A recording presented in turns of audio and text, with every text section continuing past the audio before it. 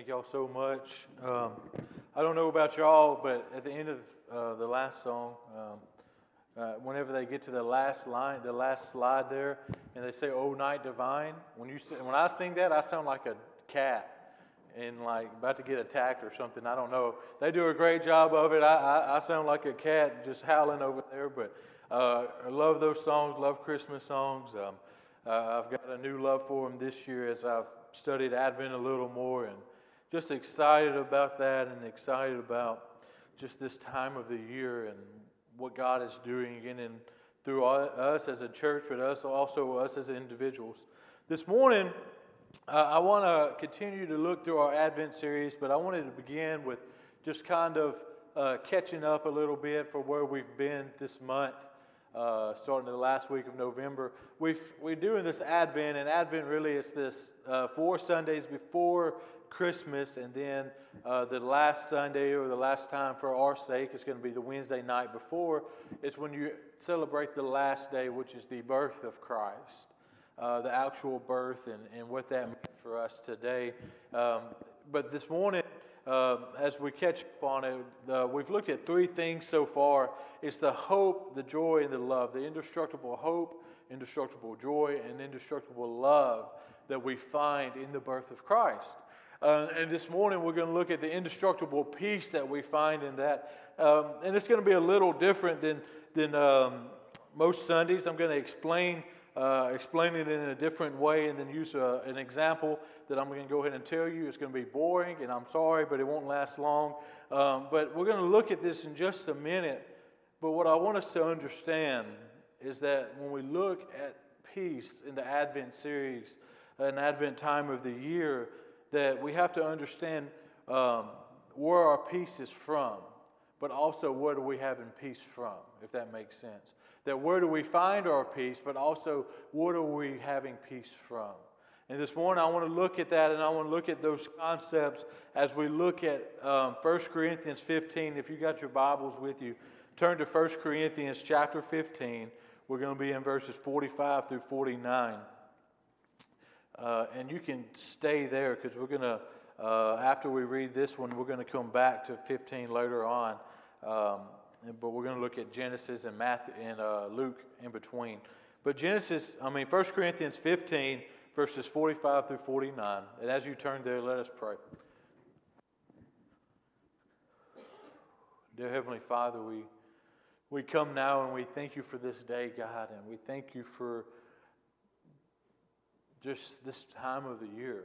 We thank you for the birth of our Lord and Savior. We thank you for what that means to us. We thank you for the hope that it brings, God, that no matter what's going on, we have hope in salvation, but also hope of your second coming, God. And we thank you for the joy that we can find in you, God, that no matter what's going on, no matter the difficulties, the hard times, that we know that there's going to be a day where there's no more pain, no more sorrow, no more suffering, God. And we thank you for the love that was found in a manger 2,000 years ago, God, that you loved us that much that from the beginning of time you set your Son apart for our name's sake. And this morning we thank you for the peace that we find, God, that when we were represented by sin and by flesh, that you sent a second representative to save us. And we thank you for him. We thank you for Christ. We thank you for his birth. And God, I pray this morning that when we get ready to leave here today, God, that you change hearts, you change minds. And God, when we leave here, we're delivering gifts that only you can deliver. In your Son's holy name, amen. 1 Corinthians chapter 15, 45 through 49 says this. Thus it is written, the first man, Adam, became a living being, that the last Adam became a life-giving spirit. But it is not the spiritual that is first, but the natural, and then the spiritual. Then the first man was from earth, a man of dust. The second man is from heaven. And was the man of dust, so also are those who are of the dust. And as the man of heaven is also those who are of heaven. Just as we have been born in image of the man of dust, we shall also bear the image of the man of heaven. 1 Corinthians chapter 15, in these verses, It's kind of a different concept that we don't hear about a lot. And when we read 1 Corinthians, we kind of skip over this concept a little bit. But what he's presenting is that there's these two Adams. And I want to just put it in our terms. We have two representatives. We have the two representatives we find in Scripture. The first one is Adam, and the second one is Christ. And to explain this idea and to really drive it home, I wanted to look at this boring example, but it's the best one I could think of, is our state representatives. Y'all know much about that? I did not, and I still don't. But I do know that we have 105 Alabama state representatives, and what happens is we vote on those, right? And they come from different areas all over Alabama, and then they go to the state level, and they represent the people when they vote bills and make decisions for the state and whatnot. That's about all I know. But what I do know is that these people are selected to represent the people of Alabama. All right, so, but that doesn't mean that we always enjoy them, right? That doesn't mean that we always get the one we want. And I have no idea who our representatives are. So if you know them personally, this is nothing towards them. But the funny thing is, regardless of who our representatives is, if we want them to be or not, that's who they are. They represent Alabama. If we want them to or not, or if we do, it's just how it is that we have these people that go to the state level, they vote on bills, they make decisions, and they represent us as Alabamians. And what Paul is talking about in 1 Corinthians chapter 15 is that it's the same thing for us in life, is that we have two representatives. We have the representative Adam, and we have the representative Christ. And we're going to look at both of them as individuals in a minute. But to put simple, is that the representative Adam, he came from the dust, but he was this representative of sin. He brought sin to the world. And we're going to look at that story, but we have the representative of Christ, and this representative brought life and life-giving of holiness. And so we have this picture of two people that represents all humanity. If we want them to or not, that's what we have. And I think about Romans 3:23, it says, "For all have sinned and fallen short of the glory of God." So if you don't want Adam to represent you or not, he does. And it doesn't make sense why one man made a decision for all people, but he did. And so what we see, though, is the two Adams. The two representatives we have is found in, I'm going to look in Genesis chapter 3, verses 22 through 24. It says this, "Then the Lord God said, 'Behold, man has become like one of us, in knowing good and evil. Now lest he reach out his hand and take also the tree of life and eat, and live forever. Therefore the Lord God sent him out from the Garden of Eden to work in the garden, which he has taken.'" And then verse 24, the first part of it says, "He drove out the man." What we see in this first picture of Adam is that Adam and Eve, they walked with God. They spent time with God one-on-one in the Garden of Eden. And we know this story like the back of our hand. And in children's book, we see this picture of an apple. But we see this idea that Adam and Eve, they sinned, right? They ate of the fruit. And that's the one thing that God told them not to, was not to eat of that tree. And they did it anyhow. And so when they did, they brought forth sin and death. And this isn't just for them. This was for all humanity. This is the first representative is Adam, and when Adam sinned, he brought sin into the world. So when we were born into sin. And this is what he's talking about in 1 Corinthians 15, is because of our first representative, because of who Adam is, we are all sinful and fallen from God and are separated from him. And this story is a very sad story because we have a God and Creator that created Adam and Eve, and you even get this picture of how God created Adam, and it was a loving relationship, and then they sinned, and God drove them away because he had to separate himself from sin. It's just who God is, because he is perfect, and he is holy, and he is greater than we could ever imagine, and so he had to separate himself from him. But this is the first representative we have as Adam, and because of Adam we have sin. Not only did Adam sin, but we sin, and because of Adam we also have death, and we have this separation from God in a physical way, but also in an eternal way. That one day if we stay under this first representative, if we never come to Christ and salvation, then we would be separated from God forever, because God can't live with sin. But thank God what we see is that we have a second representative, and that's what I want to look at in Luke chapter 1, verses 26 through 38. Luke chapter 1, 26 through 38 is this moment where the angels come to Mary for the first time, and really it's this first picture of this second representative we see in Scripture. It's this first picture of the peace that we have in Christ. Chapter 1 verse 26 says this: In the sixth month, the angel Gabriel was sent from God to a city of Galilee named Nazareth, to a virgin betrothed to a man whose name was Joseph, of the house of David, and the virgin's name was Mary. And he came to her, Greetings, O favored one, the Lord is with you. But she was greatly troubled at the saying and tried to discern what sort of greetings this might be. And the angel said to her, Do not be afraid, Mary, for you have found favor in God. And behold, you will conceive in your womb and bear a son, and shall call his name Jesus. He will be a great and will be called the Son of the Most High, and of the Lord God will give him the throne of his father David. And he will reign over the house of Jacob forever, and his kingdom there will be no end. And Mary said to the angel, How will this be, since I am a virgin? And the angel answered her, The Holy Spirit will come upon you, and the power of the Most High will overshadow you. Therefore, the child to be born will be called Holy, the Son of God. And behold, your relative Elizabeth, in her old age, has also conceived a son, and this is the 6th month with her who was called barren. For nothing will be impossible with God. And Mary said, Behold, I am the servant of the Lord. Let it be to me according to your word. The angel departed from her. I want us to really think about the background, and I want us to put ourselves in Mary's shoes for a minute. Mary would have been about 15, 16 years old at the time. Maybe a little bit younger than that possibly, and maybe a little older, but really about that 15, 16 is what most people think. And so Mary is betrothed, which means she was engaged to Joseph, and this angel appears to her. I want to just start out there, as we've talked about throughout this series, is that the time before this was a 400-year span where God had not spoken to anybody at all.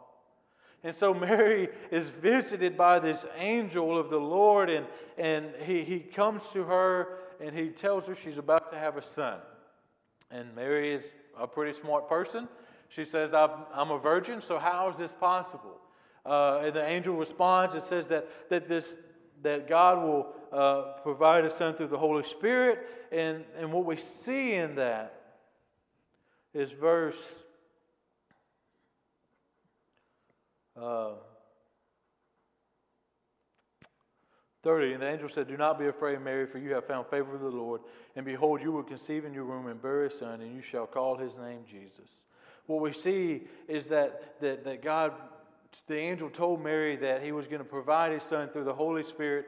And that's what he was talking about in chapter 15 of 1 Corinthians, is that the first representative, Adam, was born of the dust. He was man. He was completely man. But the second Adam, the second representative we have, which is Christ, was going to be from God and from heaven. And that's what we see who God is and who Jesus is God himself in human form. And he told Mary, he says this amazing thing in verse 32. He says, He will be great and will be called the Son of the Most High.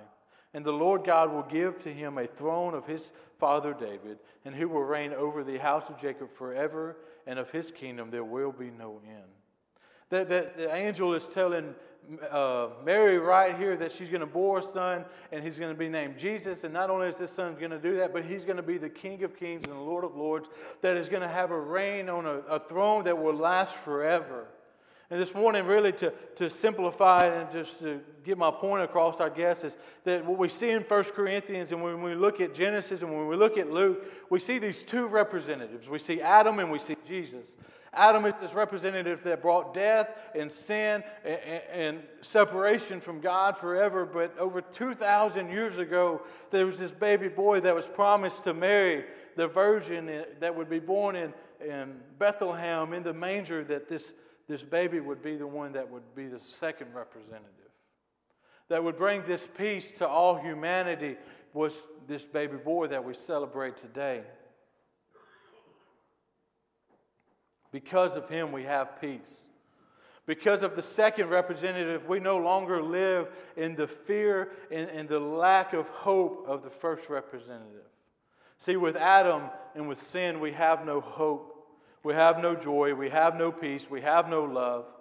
But in Christ, we have all of those things. In Christ, we have a hope that will last forever. We have a joy that will last forever. We have a peace that goes beyond sin and goes beyond death. But we have a peace that will last forever. Then in 1 Corinthians 15, to finish the chapter, is 50 through 58. It says, I tell you this, brothers, flesh and blood cannot inherit the kingdom of God, nor does this perishable inherit the imperishable. Behold, I tell you a mystery. We shall not all sleep, but we shall all be changed.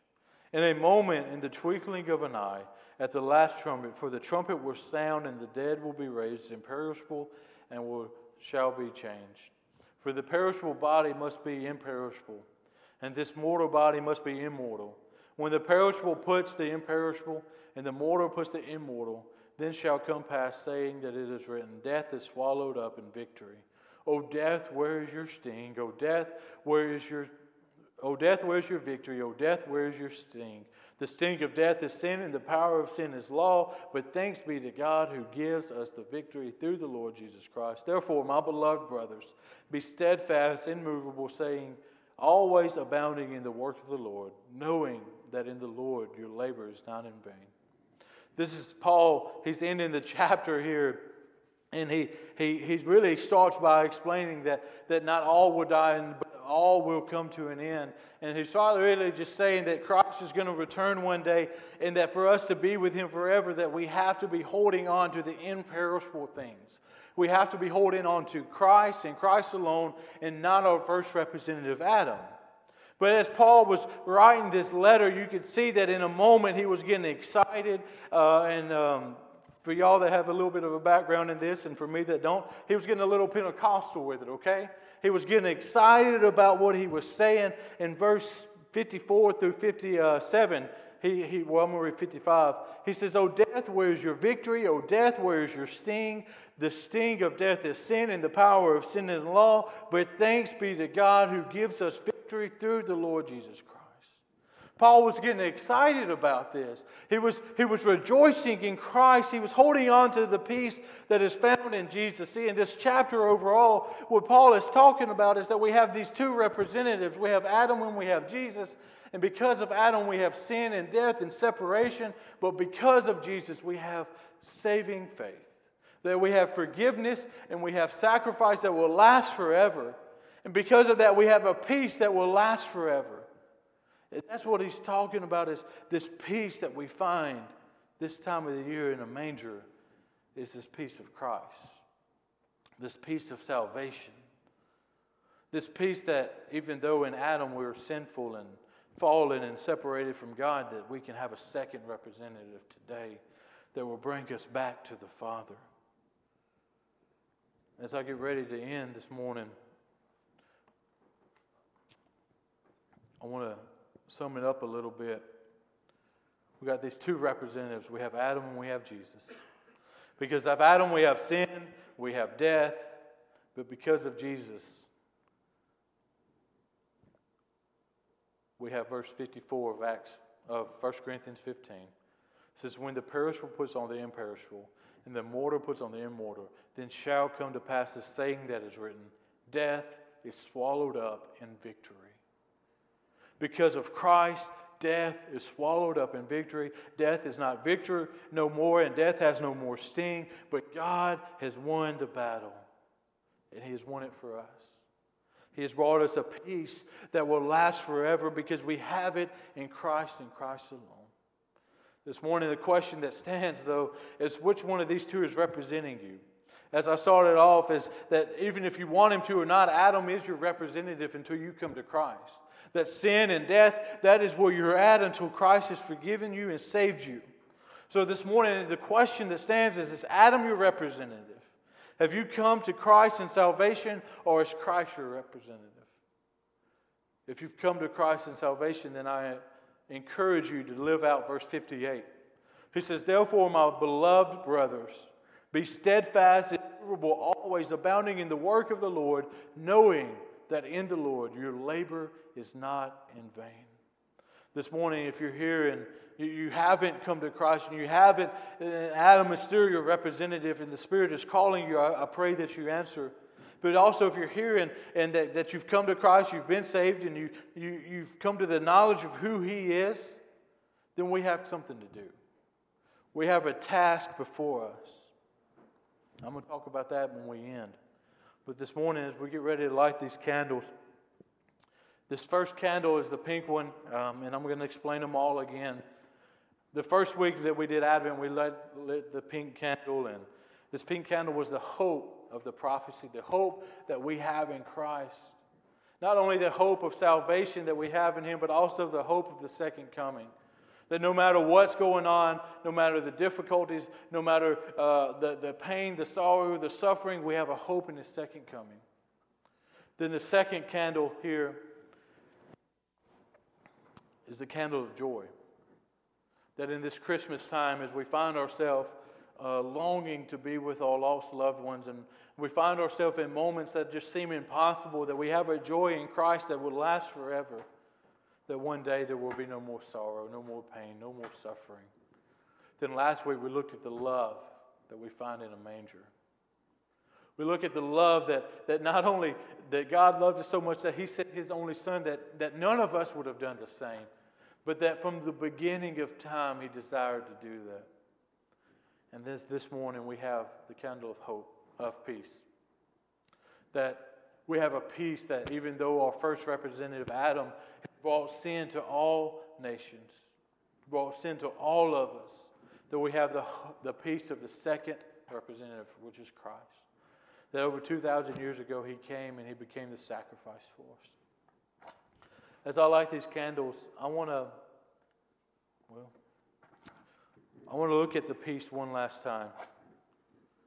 As we look at this Christmas time of the year, what we see is that Christ has come. And though the first representative, Adam, has brought sin and death and sorrow, Christ has came and He's brought a gift that outgives anything we could ever receive. He brought a gift that would last forever, and that's eternal life. And this morning, if you're here and you've never really accepted that, then I pray that you do. But if you're here and like many of us and you've come to Christ and you've been saved, if we have this hope, this joy, this love, and this peace in our life, then Christ is encouraging us and calling us to go and share this gift with somebody. Go and share this gift that is indestructible. See, the verse that we started off with is Sean and Michelle and Sarah comes. The verse that kind of started this series is Romans 8:38 through 39. It says, "For I am not sure that neither death nor life, nor angels nor rulers, nor things present nor things to come, nor powers, nor height, nor depth, nor anything else in all of creation will be able to separate us from the love of God in Christ Jesus our Lord." The last little part of this says, "From the love of God in Christ Jesus our Lord." See, as we celebrate Advent, we had a Savior that came in the form of a baby, and He's provided these indestructible things: indestructible love, joy, hope, peace. And this morning, as we get ready to sing this last song, my prayer is that we hold on to these this year. We hold on to these indestructible things because they will last forever in Christ Jesus our Lord. Dear Heavenly Father, we come now. We glorify You. We praise You and we thank You this morning for providing Your Son for us. As we were sinful and broken, as we rejected You and turned our back from You, as we rebelled and we sinned, God, we thank You for the sacrifice that You've given us, God. And no, we're not even looking at the death yet, God. We're looking at the sacrifice that you made by stepping down in a broken world and being a baby, God. We thank you for that, God. We praise you for that. And we just pray this morning that as we hold on to this hope and this joy and this love and this peace, God, that you bring a comfort in this season that only you can bring. But not only that, God, but you bring this desire to share these same things with the people around us.